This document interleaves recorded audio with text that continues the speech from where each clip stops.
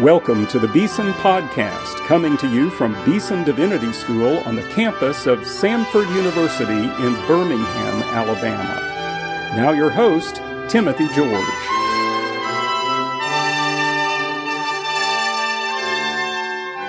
Welcome to today's Beeson Podcast. Well, I have a great conversation in store for you today with my beloved wife, Denise George, and our dear friend, Hobart Grooms, Hobie Grooms.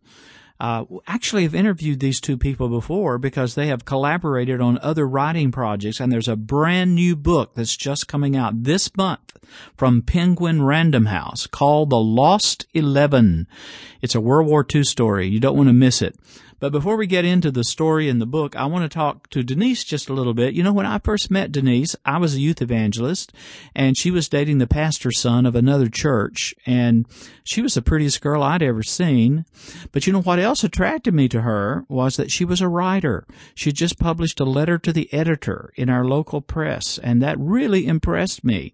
Well, she's continued to be a writer, a major league writer, written how many books, Denise? Too many. Too many, she says, 30. But 30 books. And we're going to talk about the most recent book that she's just published, The Lost 11. But to begin with, Denise, say a little bit about your own calling as a writer. That's something you've always felt very deeply since I've known you.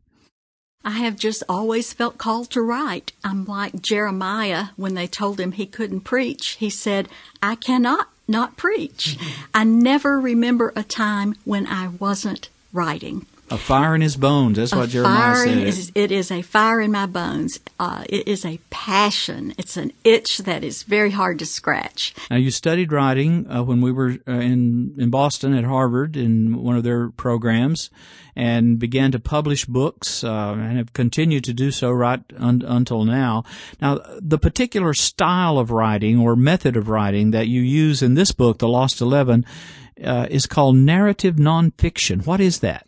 It's a special kind of writing because you take a true story and instead of just journalism, names, dates, what happened, you put it in the form of a story so that you have the suspense and the excitement, the dialogue. It reads like a novel, an exciting, action-packed novel. You get to know the characters, and it's just the power of story. I believe that if we taught our children history in the form of story, we wouldn't have a problem with children learning history. And this is a part of history that has been dormant for 70 years. And this story is just now coming to light. Let's get into the Lost 11. And Hobie, I want to ask you to say a little bit about who are these Lost 11? Why were they forgotten for so long? And what were they involved in World War II? The Lost 11 were 11 African-American artillerymen who were members of the 333rd Field Artillery Battalion. And they were in support of two units, the 106th Infantry Division and a cavalry outfit on the border of Germany. At this time of the war, the casualties of the Americans had been very heavy, and inexperienced units were replacing units that had been online and had been sustained losses and had been in combat for months. And they were members of an artillery battalion in support of these two units.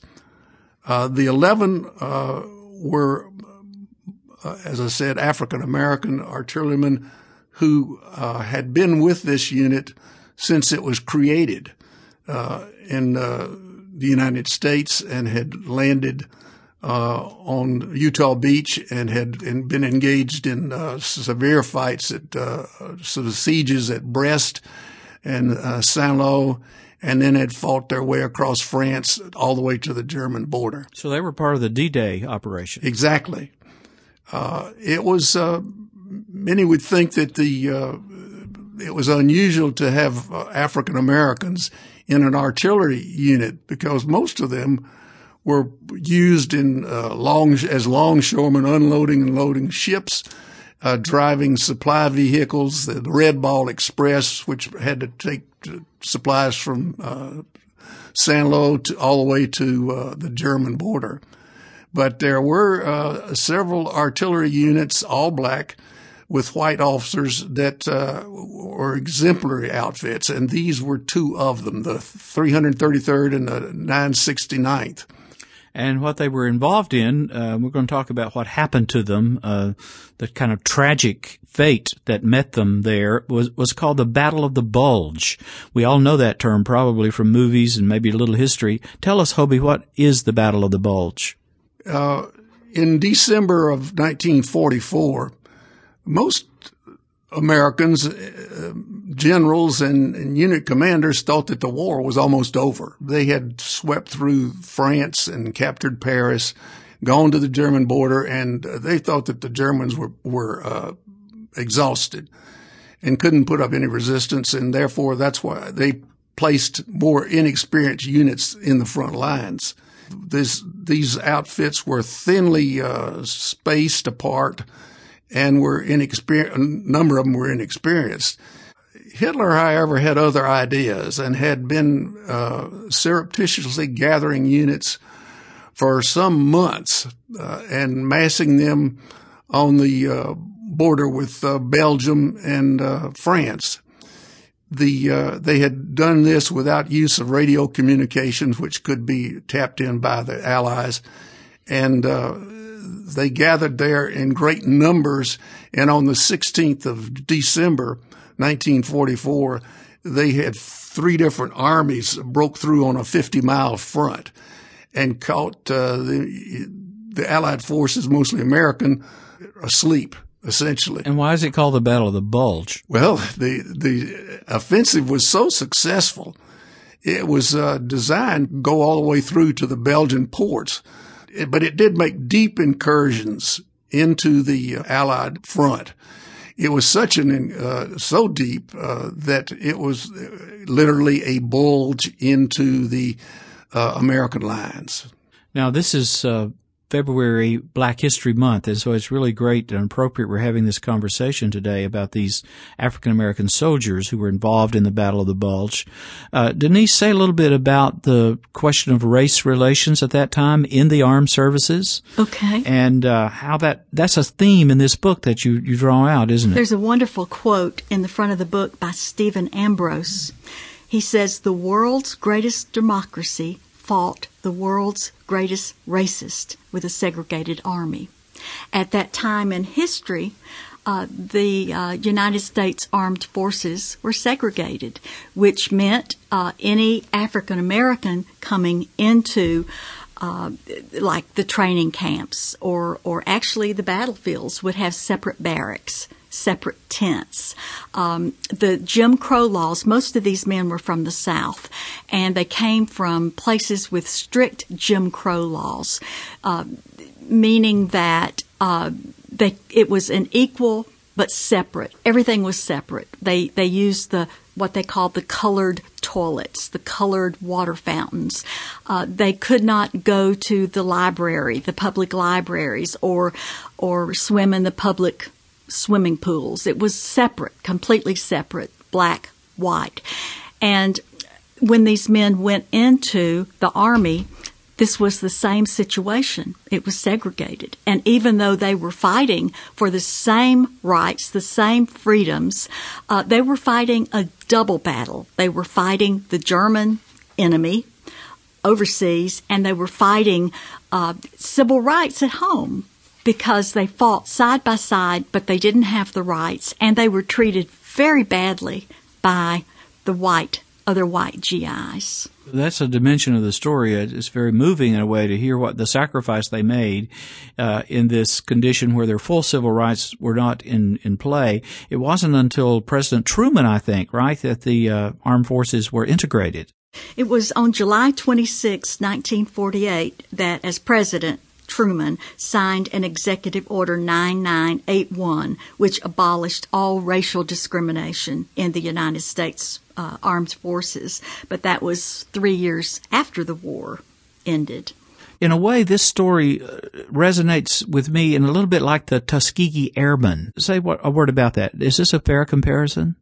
I think it is. This is a unit that was considered one of the top artillery units in the 8th Corps, General Troy Middleton's outfit. They had started off as a bunch of rough Southern boys who had no experience. And the book shows how they were trained and how they developed into an organized unit that had a reputation for being able to put out more shells in a given length of time than just about any other. They were two of the crack outfits in the war, and the 11 were members of that outfit from the start. Now, I want to talk a little bit about who they were and where they came from and get into their personal histories. But before we do that, I think it'd be interesting to know how the two of you came across this story. How did this idea arise, and why are we just now, all these many years later, talking about the Lost 11? I've tried to reconstruct it. I read for the first time about this incident in an article in the Tuscaloosa News written by Paul Greenberg of the Arkansas Democrat Dispatch, I think it is, or Democrat Gazette.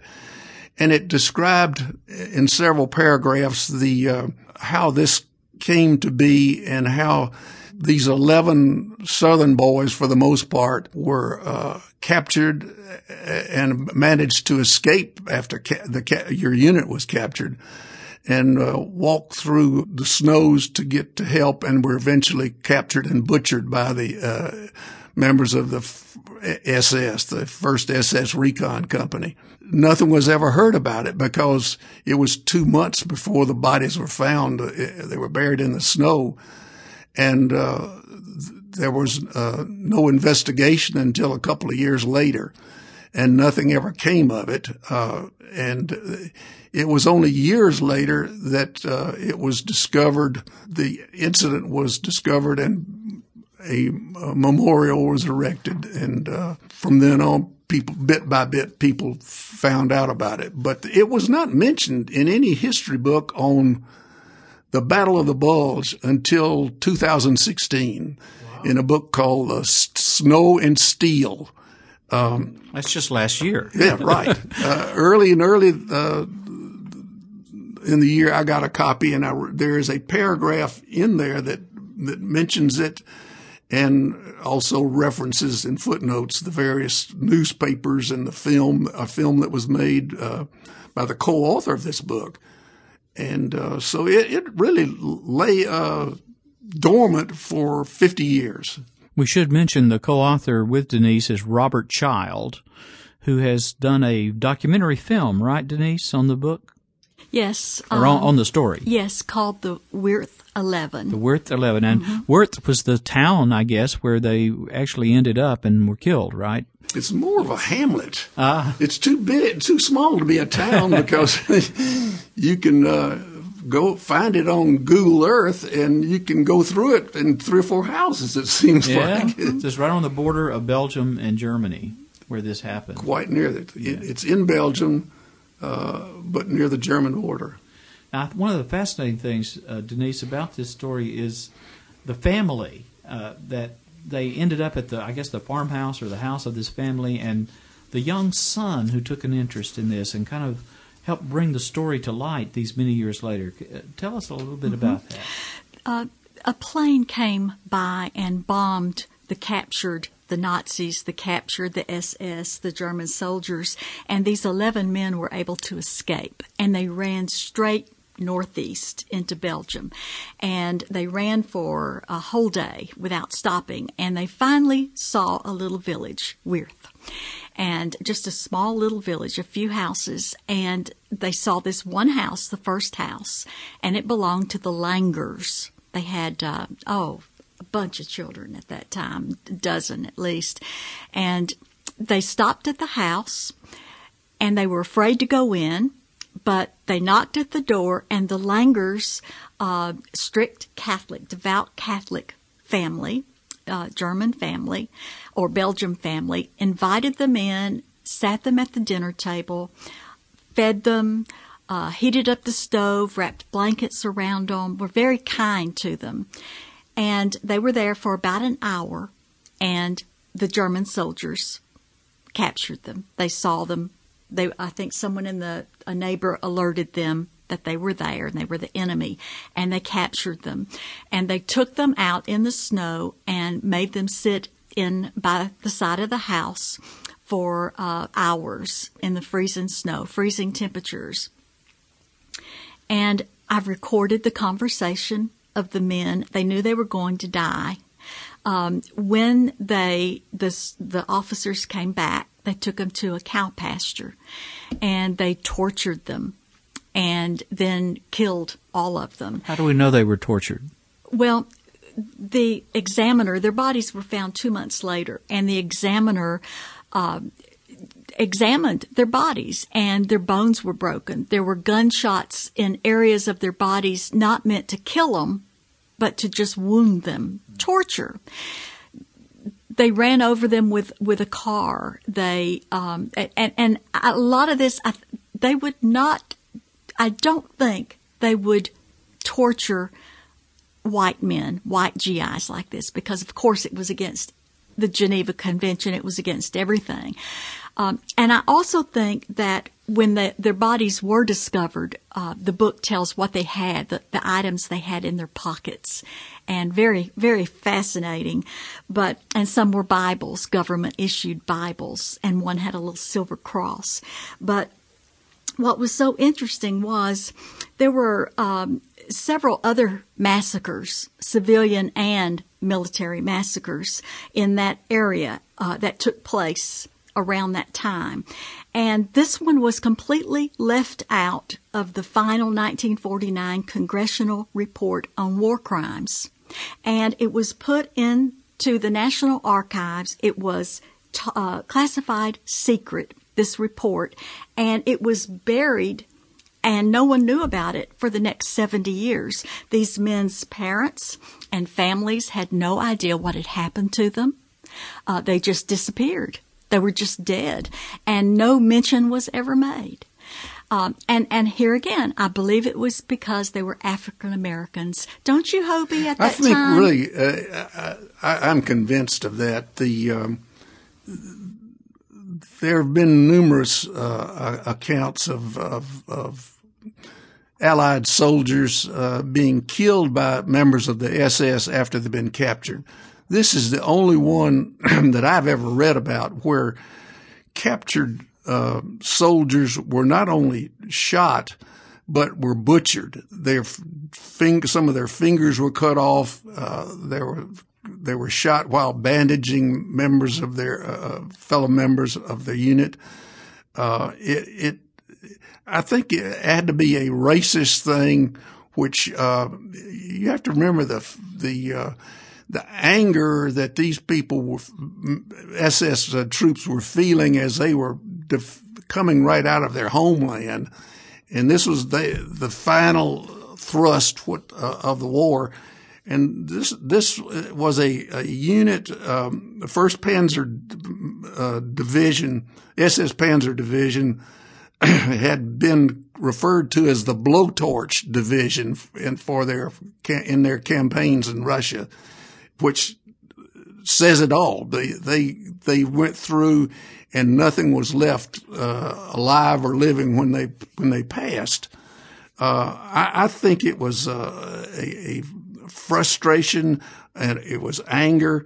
It was their racist philosophy, which the SS were inculcated with. The other more notable atrocity that happened the same day with members of this unit. This was a recon unit of the 1st SS, which slaughtered 60-something Americans at an intersection called Malmedy in Belgium. It is highly publicized. The news of that went out over the whole Western Front as soon as it happened, and it made a complete sea change in the attitude of American soldiers toward the German prisoners. Yeah. Because to hear that their prisoners had been slaughtered and had the members, but that received a wide publicity around the world. The 11 at Wereth were left as secret, and so the name comes unknown because they were the Lost 11. The Lost 11. And it wasn't until 2013 that the House of Representatives passed a resolution to correct the omission of the 1949 subcommittee report. And the statement, the first part of the statement reads like this: "Our country shall be forever grateful to every member of the greatest generation who contributed to the defeat of fascism in Europe and laid down their lives so that future generations could enjoy the freedom of blessing of freedom." That's certainly the case with these 11 black soldiers who courageously fought on the front line in the Ardennes against a relentless enemy and eventually made the ultimate sacrifice for their fellow soldiers and our nation. And even though the book has an ending that they were massacred and killed, this is the hope. The book ends with hope because they have been recognized. The resolution has been passed. And I really want students, high school students, to read this story, especially African American students, because these men are heroes. You know, they were some of the best artillery in the whole war. In fact, Yank magazine in 1944 wrote an article praising them. They could hit a church steeple directly, precisely at 9 miles away with their howitzer. And they were really good at what they did, and they just also it's these individual men who are so wonderful. One was on a baseball team in Piedmont, Virginia, West Virginia, and he taught the other men how to throw a grenade. He was 38 years old. He did not even have to enlist. He was too old, but he enlisted, and he taught the other younger guys, GIs, how to throw a grenade. And he said, "You throw it just like a baseball." And he was the advisor and the father kind of this whole group. The relationship between these men was just so special, and they were so good at what they did. And I found myself getting to know these men. I'd never heard of them until Hobie shared the idea with me. I found myself coming to know these men, know their families, and really loving what they did and what they did for each other.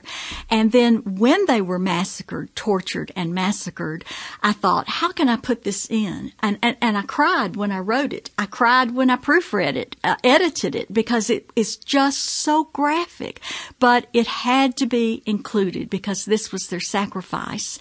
But they're incredible men. And I know one of the men died with a picture of Jesse Owens, who had just won 9 years before the 4 gold medals in the Berlin Olympics. That was 1936, right? 1936. And Hitler was so upset that an African American had shown up his Aryan athletes that he wouldn't shake the hands of any of the black African Americans, and he would not shake Jesse Owens' hand. Well, this was little Georgie Davis's hero, and he kept his picture up on his family wall of portraits, and he took that picture of Jesse Owens winning those gold medals with him, and it was in his pocket when he was massacred. This story has a lot of heart. It's not just dates and facts. It has that, but it also has heart. You know, this story is it's a very dark story. Its story has a lot of suffering, a lot of horror in a way. War is hell, somebody said that. And you can see that kind of played out in the lives of these 11 African American soldiers. But it's also about patriotism. It's also about heroism. It's about sacrifice and courage in the face of great, great adversity. And now we live in a time and in a country where racial tension is very high.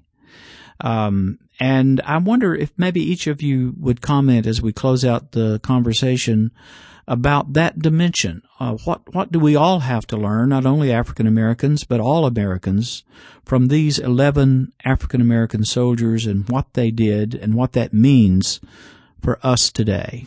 They were certainly heroes, and they were fighting for freedom, yet they didn't have freedom here in this country until many years later.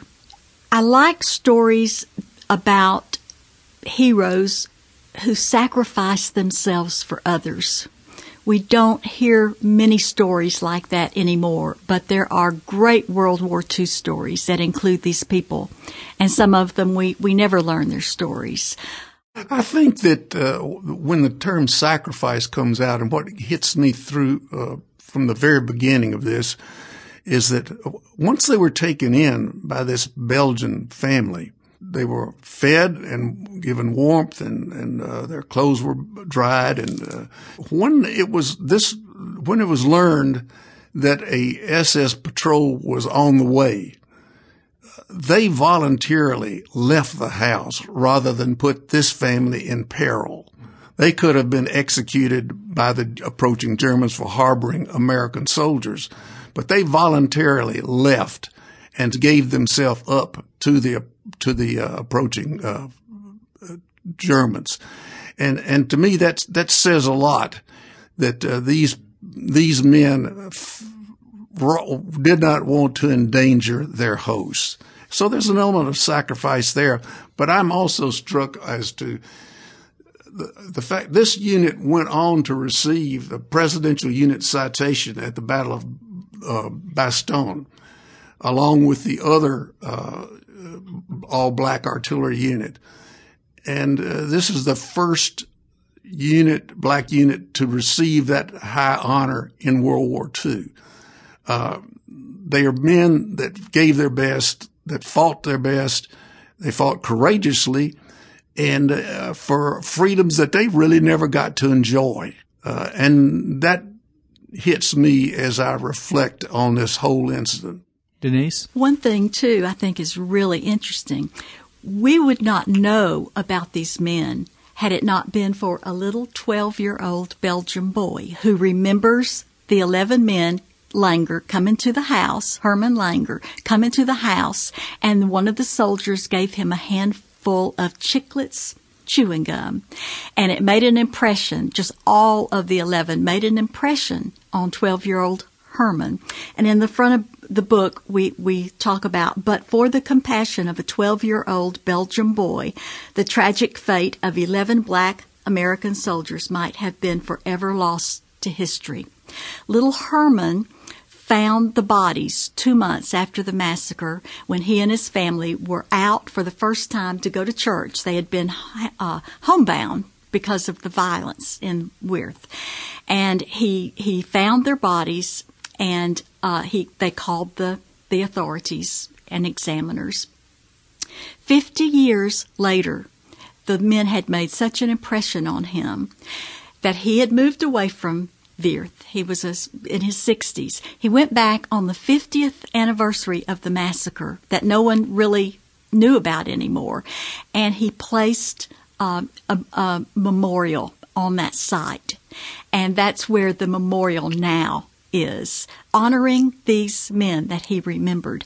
And out of that came a committee who is now holding a yearly memorial service there, and hundreds of people from the United States and from all over Europe are coming to that little community to pay tribute to those 11 men. And that was because of little 12-year-old Herman Langer. Otherwise, we would not know about the story today. We've been talking about a book called The Lost 11, The Forgotten Story of Black American Soldiers Brutally Massacred in World War II. It's published by Penguin Random House, written by Denise George and Robert Child, and it can be ordered on Amazon.com. It's available. It's launched this month, and I want to thank my two guests, Denise and Hobie, for your contribution to this podcast and to this story, for your good labor and your good work. And I want to thank Colonel Grooms. He was in every part of this.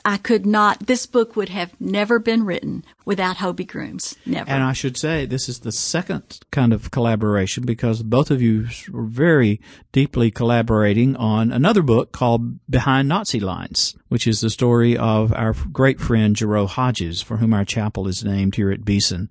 So we have all of these connections, but thank you both for your commitment and for your involvement, and especially for this conversation today. Thank you, Timothy. Thank you.